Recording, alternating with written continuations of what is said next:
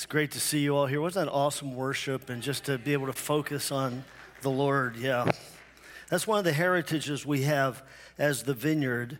At the beginning of the Vineyard, the music was contemporary worship music, but it was focused on God himself. And a lot of the music in those days that was contemporary music was focused on more, things that we're going to do. And John Wimber, who started the Vineyard, called it warrior music, which actually I kind of like the warrior music too, don't you? But it is when we focus on him and we're singing to him. In effect, we're praying. We are praying as a group when we're singing to him and we're singing the same words to him. So it's just a powerful thing that blesses the Lord's heart. But today, we're going to start a new series of messages on the Gospel of Matthew. And it's interesting because Micah was not part of the preparation of this series. Don't think he was in any of the discussions. But the main theme of this and the title we're going to give the series is Following the King. Because, yeah, isn't that good? Matthew was written primarily to a Jewish audience that was facing difficulty, some persecutions, questions. They were spread throughout the Mediterranean world by the time Matthew was written, some 40 years after the ascension of Jesus, maybe 50, somewhere in the 70s up to 80 AD. And so there were believers all throughout the Mediterranean world. And many of them were Jewish believers that came to the conclusion that Jesus really was the Jewish Messiah, that he was the king. But they were also facing hardship. And that's why the book of Hebrews was written. Hebrews was written before the Gospel of Matthew, and it was written to assure the Jewish believers that Jesus really was the fulfillment of the whole Old Testament story. And the writer of Hebrews took the approach, a more technical approach, of outlining all of the Old Testament sacrificial system and all of the Levitical priesthood things and the temple and all of that, and showing that Jesus was actually the fulfillment of all of that. That all of those Old Testament symbols pointed to Jesus as Messiah and King. Because some of the Hebrew believers were thinking about turning back to Judaism and thinking, well, if we just go back to Judaism, it'll be easier. Then we won't lose our jobs, our family won't reject us because they disagree with us and don't believe that Jesus is really the Messiah. And so what the writer of Hebrews does is he says, hey, look, there's nothing to go back to because that's all fulfilled through Christ. And so Jesus is the story. He is the culmination of that whole Old Testament story. And of course, then, not many years after Hebrews was written in AD 70, the Romans had enough of Israel, enough of the Jews and their religion, and they invaded Israel, and they sacked Jerusalem, and actually literally destroyed the temple, taking it down a stone at a time, as Jesus had prophesied. And so, when Matthew's written, there literally is nothing to go back to. There are not going to be any more temple festivals. There aren't going to be any more Day of Atonement sacrifices at the temple. None of that any longer because the temple's gone. So can you imagine being a first century Jew, you've accepted Jesus, you believe he's really the Messiah, but your family and friends are all trying to convince you that he's not, and they're saying, wait a second, he was from Nazareth. Nazareth was in the territory of the tribe of Zebulun, and it was the tribe of Judah that was the royal line. So he couldn't be the son of David. That was one of the terminologies they gave to the Messiah, son of David. King David was in the line of Judah. And so they would argue against it. Some of them would even say, as the Pharisees had said, there was a moment when the Pharisees and Jesus were debating, and the Pharisees, they thought they were just going to end the argument. They said to him, at least we weren't born of fornication. Now, what do you think they were thinking? They had heard rumors. The rumors had persisted that something funny happened around the birth of Jesus. And Mary claimed this, but nobody really knows if that's true or not. And so those rumors would have persisted throughout the whole Jewish community throughout the Mediterranean world. And then be hearing that about Jesus as well. How could he be the Messiah when he was born out of wedlock? He was born out of an act of fornication. And so they're facing this pressure and this difficulty. And so Matthew writes this gospel, which became very quickly the most read of the New Testament books. It was the most read of all the Gospels. It was the most quoted of all of the Gospels. And he really writes this to this audience of people who have been receiving persecution and resistance. And now, even though they had believed in Messiah, Jesus as Messiah, their hearts were still attached to Jerusalem. Their hearts were still attached to the temple. It would be kind of like, maybe roughly, like if Washington, D.C. was wiped out, or if the Capitol building was torn down. It would, but far more than that, because this was just not a national monument. This was the center of Judaism for centuries and centuries and centuries. And so he starts off with a part of the Bible that many of us might think is kind of boring, or, why would anyone even want to put that in the Bible? And how could it possibly be interesting to read? Anybody want to guess what we're talking about? A genealogy. That's right. Genealogy. But I want you to think of it more like this. Well, let me ask, has anybody here ever tied into Ancestry.com? Had your DNA tested? Really? Okay. All right. Just a few of us, I guess. But this was the Ancestry.com of the day. Except it was far more than that. And in some cases in the Old Testament, there was one time when they had come back from exile and they were reestablishing the priesthood, and several who had served as priests when they were in exile in Babylon could not produce a genealogy to prove that they were really of the priestly line, and they had to stop being priests because it enabled them to know where their background was. Now, this genealogy that we're going to read in a moment is more than just a history. It's more than just a collection of names. To the Jews hearing this, it was a story. And it wasn't just individual stories. I know some individual stories from my background. I know there was some great uncle that died in a sawmill accident out west. I know I have probably a great aunt who rafted down the Allegheny River to save her children in a time of real turmoil. And a few bits and pieces of stories like that. But what's presented here is a cohesive story. And the intent of this genealogy, is to demonstrate that Jesus is part of the story of God. And the story of God starts in the book of Genesis. And it's very interesting. The first two words in the Greek language in the Gospel of Matthew are biblos genosios, which literally would be translated book of Genesis. That had to have captured at least the curiosity of any Jewish reader. And it really would be translated the book of the beginnings of Jesus Christ. And so they call it the book of the genealogy of Jesus. And so it starts off book of Genesis, and that's where the whole story really starts, with God creating the world, creating mankind in his image, loving man, being with man, but man falling away, turning away from God.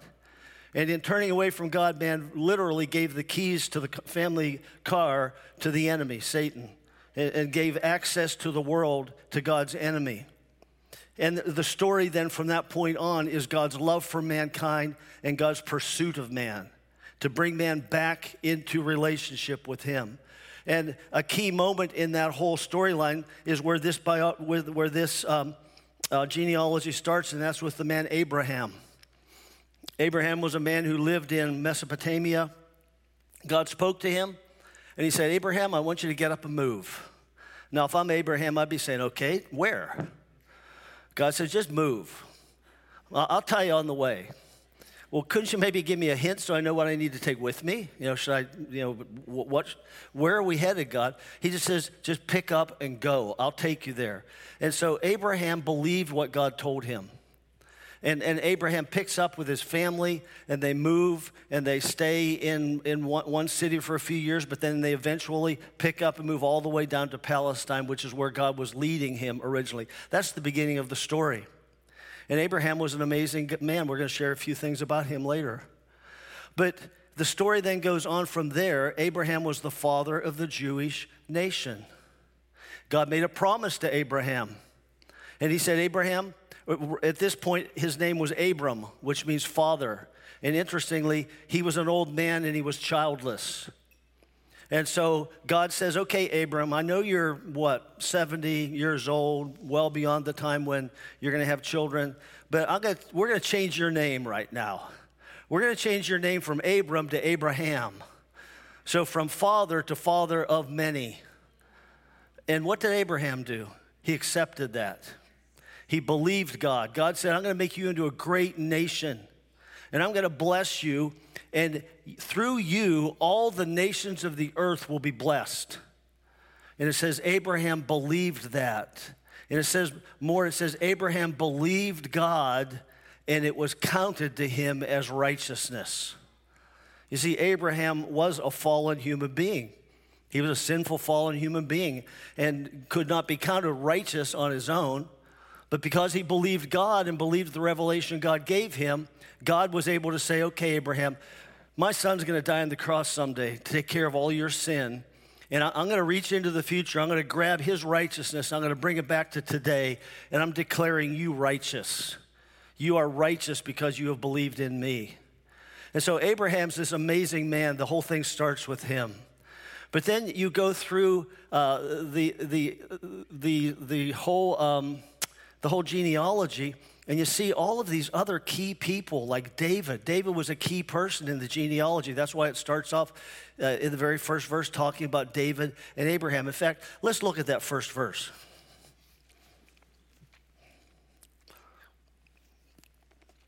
It starts, the record of the genealogy of Jesus Christ, the son of David, the son of Abraham. Okay, two key people, two iconic figures in the Old Testament history. David was the immediate ancestor that's referenced here, and then Abraham was the older one. And so Abraham, then you go through several generations, you come to David, and then you go through several more generations, and you come to a key moment where the nation is carried off into captivity in Babylon. And then you come back to the return to Israel and another series of individuals born until Jesus himself comes. And so this is all written to share the story of God and not only to connect Jesus in the mind of the Jewish believers directly to Abraham, father of the nation, and to connect Jesus to David, the first righteous king. And David himself was promised by God that he would have a son who would sit on the throne forever and ever. And the immediate promise was fulfilled in Solomon, who became king. But the forever part, Solomon died, you see. The forever part of this promise is fulfilled through the Messiah. And that's why the Jews in the first century, even prior to Jesus coming, referred to the Messiah as the son of David, because he was going to fulfill not only the Abrahamic covenant of God to bless the nation in order to bless all nations, but also the Davidic covenant that David would have through the line of Judah, the tribe of Judah. David would have one of his who would sit on the throne forever and forever. And so it launches Jesus. It launches him into his ministry, as well as attaching him to the past and to where he came from. Now, Winston Churchill made a statement that during World War II, about 3 years, a little bit over 3 years into the war for Britain, that they had already fought the Battle of Britain, which was an air battle, and they had driven the Germans back. But now in North Africa, two of their famous generals, Alexander and Montgomery, defeated Rommel, who was the top German tank commander. And they defeated him in a battle called El Alamein, which is also referred to as the Battle of Egypt. And so this was a big, big deal that they defeated Rommel. And Churchill wants to draw it into context for all of his people. And he knows that it's not going to help if he says, well, we destroyed 5,000 of their tanks. And the battle went this way, and then it was close, but then we won. The description of all of that was not what people needed to hear. They needed to see this whole thing in the context of a story. We need to recognize that the story is so powerful. So Churchill stands up, or didn't stand up, he probably over the radio. He said, this victory, he said, it's not the end. And then he said, it's not even the beginning of the end. But he said, perhaps it is the end of the beginning. And he was able to paint a picture for them of seeing a progress of what's happening. And here's where we are in that story. And so this genealogy paints a picture. Here's where we are in the story of God's redemption for mankind. Here's where we are in the story of the kingdom of God coming to earth, of God's kingdom being restored on the earth. And I would say at the end of this genealogy, we are at the end of the beginning. And Jesus launches us into chapter 2.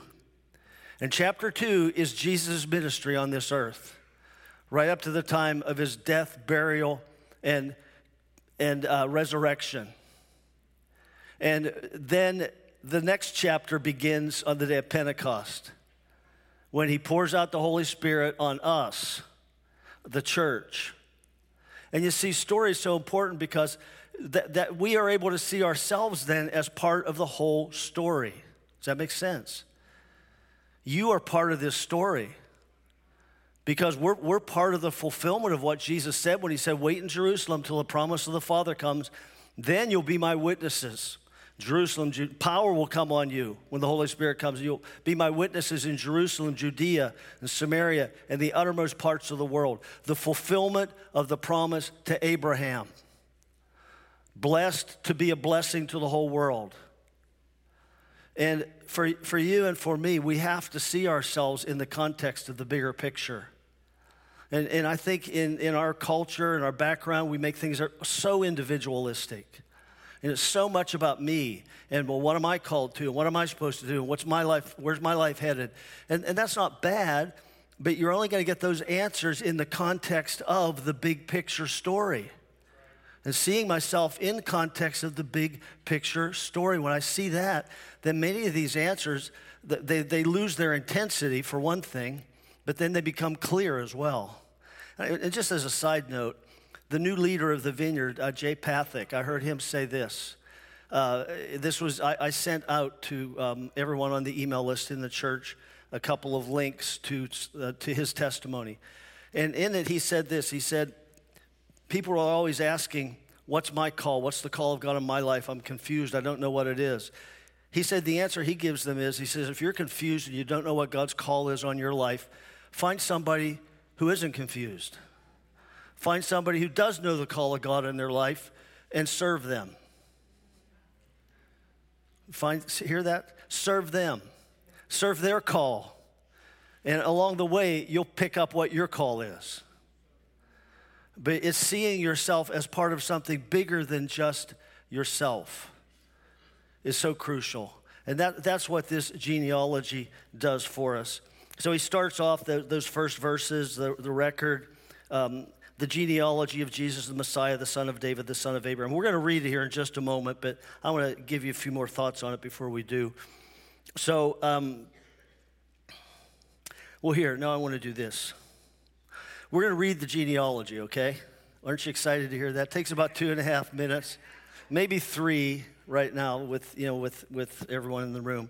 But here's what I want you to do. Will you be involved with this with me? How joyful do you feel this morning? Do you feel like, okay, let's hear more of that right there, all right? All right, so when I say the name Jesus, I want you to shout out King Jesus when I read his name, okay? When I read the name David, I want you to shout out King David. When I read Abraham, it's Father Abraham. Just stop with that. We're not going to go into Father Abraham has many sons. You know that? You must know that already. We're just going to stop with Father Abraham. And interestingly, there are several women in this genealogy. That tells us that it's more than just a historical, technical document, that it's a document of story, because at least two of those women were Gentiles. And what Matthew wants us to know, what God wants us to know, is that he had the Gentiles on his heart and mind all along. He even included them in the Messianic line. And the people in this genealogy messed up big time. They did. I mean, I'm just going to, before we read, I'm going to tell you this.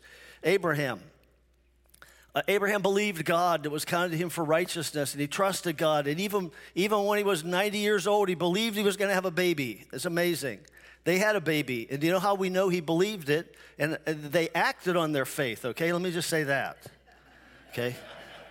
They acted on their faith. It wasn't a virgin birth. But do you know his wife Sarah was a beautiful woman? And there was one time when they were headed into Egypt, and Abraham is afraid that the king of Egypt will kill him so he can take Sarah into his harem. And so he says, Sarah, really, you're my half-sister. She was a relation in some way like that. Let's just tell them that you're my sister. And so that's what they did. It was a lie. She was his wife. And then God delivers them from that supernaturally. And then they're going to meet this other king named Abimelech. And he does the same thing over again several years later. Very same thing. Tell her you're my sister. Because he hadn't learned enough to trust God to stay alive earlier, apparently. He trusted God enough to believe that he was going to have a nation that would bless all the nations of the world and that he would have a child. But when it came down to this other thing, he just couldn't trust God for that. And so, man, how many of you wives would like to have a husband who would let you go into a harem rather than die defending you? So that was Abraham.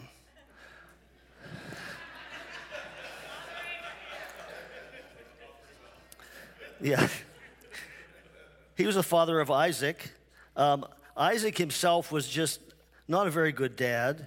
He married, I think it was Rebekah, and Isaac had a favorite, and Rebekah had a favorite. Now, Isaac's name means laughter, and it was kind of like, okay, God's playing a joke on us. We're having a baby at the age of 100, and so let's name him Laughter. That's a great name, isn't it, Laughter? And but then when he had children, he had two boys, Jacob and Esau, and they were at each other's throats all the time, and Rebekah had a favorite, and Isaac had a favorite, and it caused all sorts of trouble in their home and in their family. So at the very least, you just look there and you say, well, okay, Isaac had some problems as a dad, but Isaac had a son named Jacob, and Jacob means deceiver. And Jacob actually deceived Isaac into giving him the family inheritance, so to speak, the blessing, and through deception. And so Jacob gets this family blessing, and then he has to flee because he's afraid his brother Esau, who's a rough and tough guy, is going to kill him. And on the way, he has a dream. And so God gives to this deceiver who has just deceived his family and stolen from his brother, he gives him this incredible dream about angels ascending and descending from the earth to the heaven. And what he was showing him there was, this is the portal of heaven. This is where it's happening. When angels go on assignment, they go on assignment right through this space right here into the earth. And later then, that portal becomes a person, Jesus, and ultimately it becomes a body of people, the church. And so you and I, as part of the church, are today the portal of heaven, which God gave to Jacob, the deceiver, this incredible vision. Later in Jacob's life, he wrestles with God, has this wrestling match with God, and he wins. He wins the wrestling match, and God promises to bless him. Obviously, God wrestled with one arm behind his back, okay? So, but he wrestles with God. Where was I going with that? And he gets this blessing from God. But then at the end of his life, he is blessing his sons. He has 12 sons. And And one of them is Judah, the tribe of Judah, which was the tribe that the Messiah was going to come from. But he's blessing these sons. And one of his sons, named Joseph, had been betrayed by his brothers and sold into slavery. And Jacob thought he was dead. His name was changed into Israel eventually. But Jacob thinks he's dead and finally finds out that he's not dead. He's actually the ruler of Egypt, and they have this whole thing happen there. But when Jacob is blessing his sons at the end of his life, in Genesis chapter 49, in spite of the fact that he has been less than integrous throughout his lifetime, by this time he has come to really trust in God. We know that because listen to what he says about Joseph.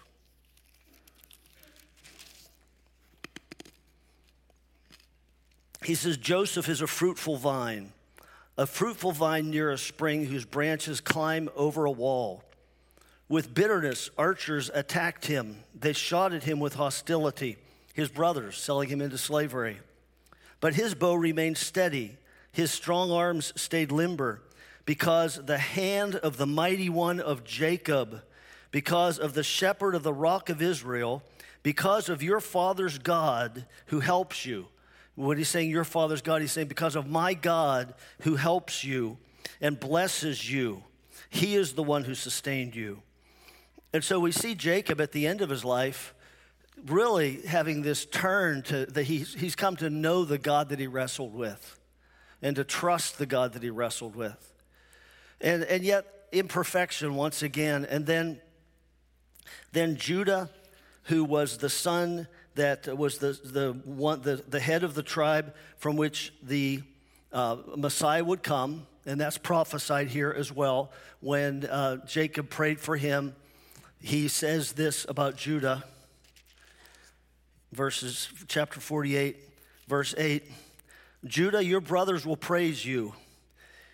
Your hand will be on the neck of your enemies. Your father's sons will bow down to you. He says, you're a lion's cub, O Judah. Did you ever hear of the Lion of the tribe of Judah? Jesus. You return from the prey, my son. Like a lion, he crouches and lies down, like a lioness who dares to rouse him. And then he says this, the scepter will not depart from Judah, nor the ruler's staff from between his feet until he comes to whom it belongs. Who do you think that is? That's Jesus. He says, you're the kingly line. It's never going to be anything other than that until the ultimate king comes, King Jesus. And so this is all wrapped up in this genealogy. And when we read it, we need to realize that there's so much here. And for the Jews that are reading this, they understand the promises. They understand the names. They recognize them. And so it would have had such a powerful impact upon their lives. But let's read it now, okay? And then we'll see what we do after that. This is going to be Jesus. You're going to say what? Let's just practice, okay? Would you all stand with me? Yeah. All right. I'm reading, and I say Jesus. What do you say? Jesus. Then I say David. Abraham. Okay, now the powerful women here are Tamar, Rahab, Ruth. There's a woman, Bathsheba, who is not mentioned. That was David's biggest flaw. But it's the wife of Uriah. When I say the wife of Uriah, and then ultimately Mary, I want you to shout out, powerful woman, okay? Can you do that? All right, Mary. Powerful woman. All right, so follow along as I read. I think those will be on the screen, starting in verse 1. A record of the genealogy of Jesus Christ. I'm going to try that again, okay? A record of the genealogy of Jesus Christ. The son of David. The son of Abraham. Abraham was the father of Isaac. Good, go. Isaac, the father of Jacob. If you recognize the name, clap. Someone just clapped twice. So if you recognize the name, you can clap twice, okay? Let's keep reading here. Isaac was the father of Jacob. Tell you what. You go ahead and clap. I'm going to keep reading. If I hit one of the names, I'll pause. Judah, the father of Perez, and Zerah, whose mother was Tamar. Perez, the father of Hezron. Hezron, the father of Amminadab, and Amminadab, the father of Nahshon. Nahshon, the father of Salmon. Salmon, the father of Boaz, who was married, whose mother was Rahab. Boaz, the father of Obed. Why don't we just stop the clapping thing, okay? Doesn't seem to be working. Just clap in your mind, all right? Okay, Boaz was the father of Obed, whose mother was Ruth. Obed, the father of Jesse, and Jesse, the father of King David. David was the father of Solomon, whose mother had been Uriah's wife, Bathsheba. Solomon, the father of Rehoboam. Rehoboam, the father of Abijah. Abijah, the father of Asa. Asa, the father of Jehoshaphat. Jehoshaphat, the father of Jehoram. Jehoram, the father of Uzziah. Uzziah, the father of Jotham. And Jotham, the father of Ahaz. Ahaz, the father of Hezekiah. Boy, there's some great kings mentioned here. Uzziah, Hezekiah, great guys. Hezekiah, the father of Manasseh, not a good king, I believe. Manasseh, the father of Amon, and Amon, the father of Josiah, good King Josiah. Remember that song? And Josiah, the father of Jeconiah, and his brothers at the time of the exile to Babylon.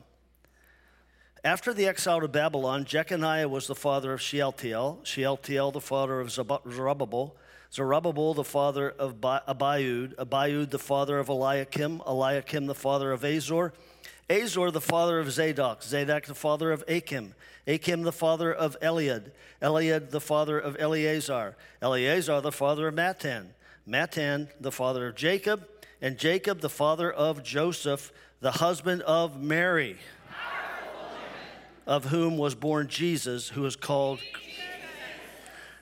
Christ. All right, thanks, awesome. Have a seat. Okay, I have one more verse to read. See what you find here, okay? Everything's still in play. Thus, there were 14 generations from Abraham to David. 14 from David to the exile to Babylon, and 14 from the exile to the Christ. Okay, good, awesome. So some say this, that the 3 sets of 14 would be 6 sevens. So 14's 2 sevens, 14's 2 sevens, 14's 2 sevens.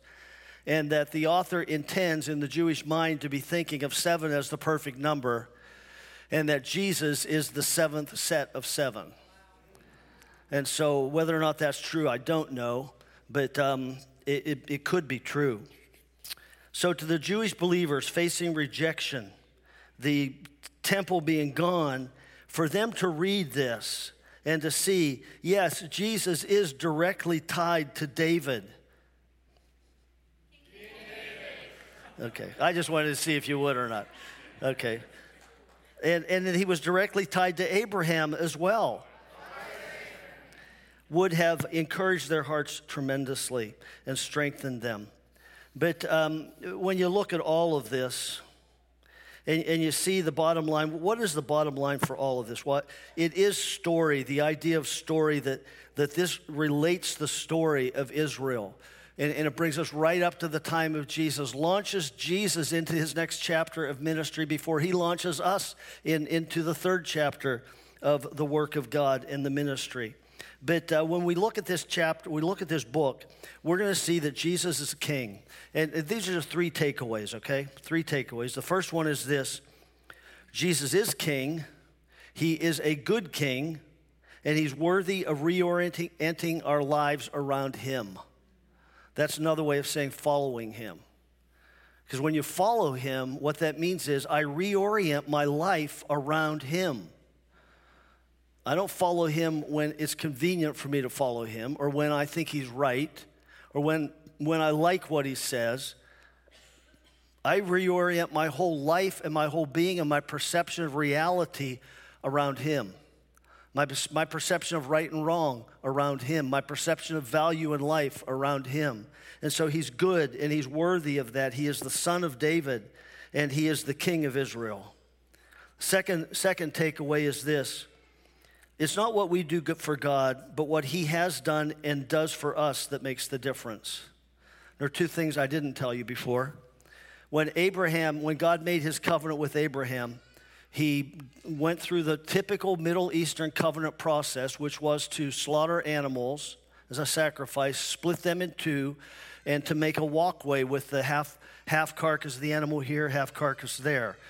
So that then the two people making the covenant would walk between them together, all sorts of symbolism as to the blood and life and death, and we are together now, coming out the other side new covenant bond together. But when it came down to the time for that to happen, God put Abraham to sleep. And then it says God, in the form of a fiery ball, passed between the animals. What that means is God was the one who ratified the covenant without Abraham, meaning it was an unconditional covenant. Now, God's covenant with the nation of Israel was conditional. And you read about blessings and curses. If you do this, you'll be blessed. If you do that, you won't be. But this promise to Abraham was unconditional. He would be the father of a great nation that would bless the whole earth. Now, with David,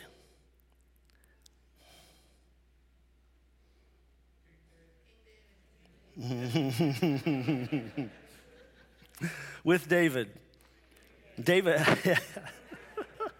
I love you. That's awesome. Keep at it. So when King you-know-who was secure in his kingship, he came to a point where he said, I'm going to build God a house. I have this great house. It's not fair. God needs a house. I'm going to build him a temple. Up till that time, the place of worship was a tent. It was the tabernacle that had come through the wilderness and out of Egypt with them. And the first thing that happens is the prophet Nathan says, go ahead, God's with you. Do everything in your heart. Okay, so that night then God says, hey, Nathan, wait a second. You didn't ask me. You got that wrong. Go back and tell him he's not going to build me a house. I'm going to build him a house. And so, by the way, prophets can be wrong.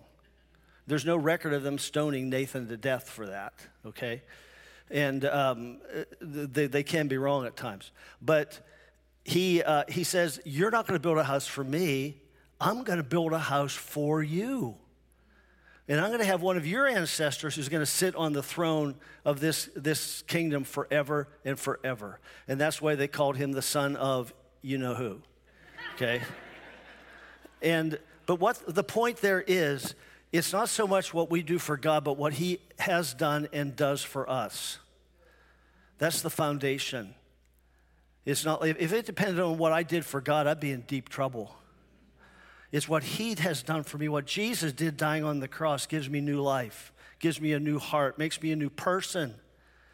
And then what he does for me in leading me in life and in empowering us for life, that's what's the crucial thing. And so we need to rest on that and rely on that. Third thing is this. God works through imperfect people, and he so often produces good fruit out of really bad situations. You know, in Genesis 50, after Joseph's father died, his brothers who had sold him had kidnapped him and sold him into slavery, they come to him and they say, hey, just remember, Dad wanted you to be kind to us. Because they were afraid now that Dad was gone that he would take vengeance. And what he says to them is, he says, you intended it for evil, God intended it for good. And so even what is intended by others to be evil against us, and we get so caught up in that, well, he did that to hurt me or she did that to hurt me, and I can't forgive them because they've never asked forgiveness and they did that to hurt me. No, we don't look at that way. If I'm following Jesus and I'm reorienting my life around him, then we bless those that persecute us. And we realize, oh, hey, God can use that. I know you intended it for evil, but God's bigger than that. And God's made promises to me for my life that I'm resting in. And so we can find security in the midst of a crazy culture today that we live in, so much of our culture, not the entire culture, but so much is happening that could upset our hearts. And just like the Jews, when the temple's destroyed and they don't know where life is headed, they found solace and comfort in saying, King Jesus. That when they could say, he is king, and I'm going to follow him. And you and I can find that as well. We can find ability to forgive others because God takes even things that were intended for evil and uses them for good. And we can find peace and strength as we are followers of Jesus Christ, following the King. That's what this whole epistle, this whole letter is all about. And next couple of weeks, we're going to talk about other key people from the genealogies. And then we'll move right into the whole story. Right around Christmas time, we'll be moving into the Christmas story of the birth of Christ. So would you stand with me, please?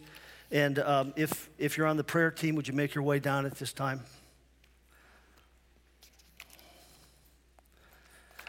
So if any of this speaks to you, if there's someone you need to forgive, come on down. Just confess that. Get prayer for it. If you've been torn up inside over some situation in life or the politics or the world situation, come on down. Just get prayer for that. You'll get set free from that today. And if it's just you want to follow Jesus, you realize, yeah, he is king. I want to follow him. And I've never made that decision to receive him into my heart and to really, truly follow him. Then make your way down here and tell one of the prayer team members that, and they'll help you know how to do that, okay?